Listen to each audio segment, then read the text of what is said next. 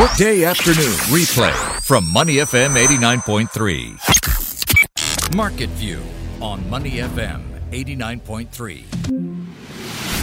Good afternoon and welcome to Market View on this Monday afternoon. I'm Clarissa Montero. Today I am joined by Ven Srinivasan, Executive Editor, SPH Radio News. All right, the market across the region, Ven, all down. The Straits Times Index down by 1.8% to 3,201 points. But that's not even the biggest loser in the region. Hong Kong Hang Seng is down by 2.8%. Japan's Nikkei down by 2.2%. It's really not looking like a very happy Monday for anyone. Yeah, I mean, it's basically fear and dread.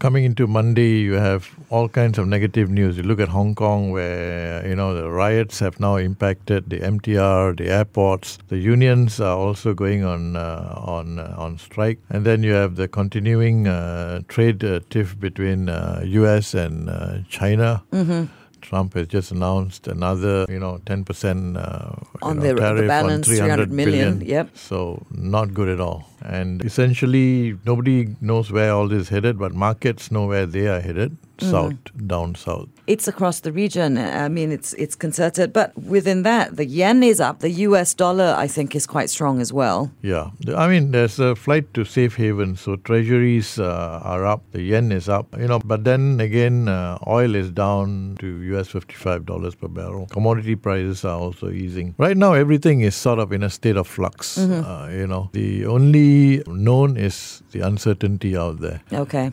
That's definitely going to make traders and whatnot very, very jittery. Yeah. So that would mean that not a good time to start trading on the market if you've never done it before. No, not a good time to trade on the markets.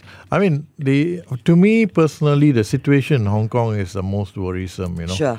The riots are now into their 9th week, and this morning the transport sector is badly hit. Aviation, the trains, all disrupted. Pain continues. Business confidence has fallen. Sure. For example, the July Purchasing Managers Index came in at 43.8, down from 47.9, and any reading below 50 signals an economic contraction. Right. So business confidence is definitely shaken, and some financial houses like Bank of America, Merrill Lynch, have already downgraded the GDP forecast for the Chinese territory. Right. And it's not just Hong Kong. China's yuan has sunk below the key US $7 mark as the trade war escalates. This is the first time since 2008 that it's fallen to these levels, which is also another worrying thing for the region. Yeah. Particularly Singapore. The $7 mark was seen as a key resistance level. So it's fallen below that. This has raised speculation that Beijing is weaponizing the yuan in its trade war with the US. Mm-hmm. That's actually an accusation that's been leveled at them by the US administration before. Yeah. So the Bank of China, for example, has set the daily reference rate for the yuan at 6.9 for the first time this year. Mm-hmm. So, I mean, the question now really is what Trump will do. If you recall, going back all the way to the 2016 campaign, he has always criticized China for manipulating its currency, undervaluing the yuan and stuff like that. Mm-hmm. So now it remains to be seen how Trump and how the US reacts to this. So that could be a further escalation in this tit for tat and trade war, And there's already there are already plans for a 10% tariff on 300 billion. What more will the US do next? Well, he has said that he could raise it to as much as 25%. Yeah. I mean, China isn't sitting still either, latest news just before I came into the studio was that China is planning to retaliate and is telling its state-run enterprises to stop buying US agricultural products. Mm-hmm. Why is this important? This is important because the agricultural products and the farmers who produce them are the core base supporters of Donald Trump. Right. So they are hitting him where it hurts the most. So in his core electorate. Core electorate, yeah. So that's, the soybean farmers, the pig farmers. And these people, suddenly they'll have no market in China if this goes on. Right. So, yeah, all that's happening. And everywhere you look, there's news. And very, very little of it is good news. It's definitely not a happy Monday.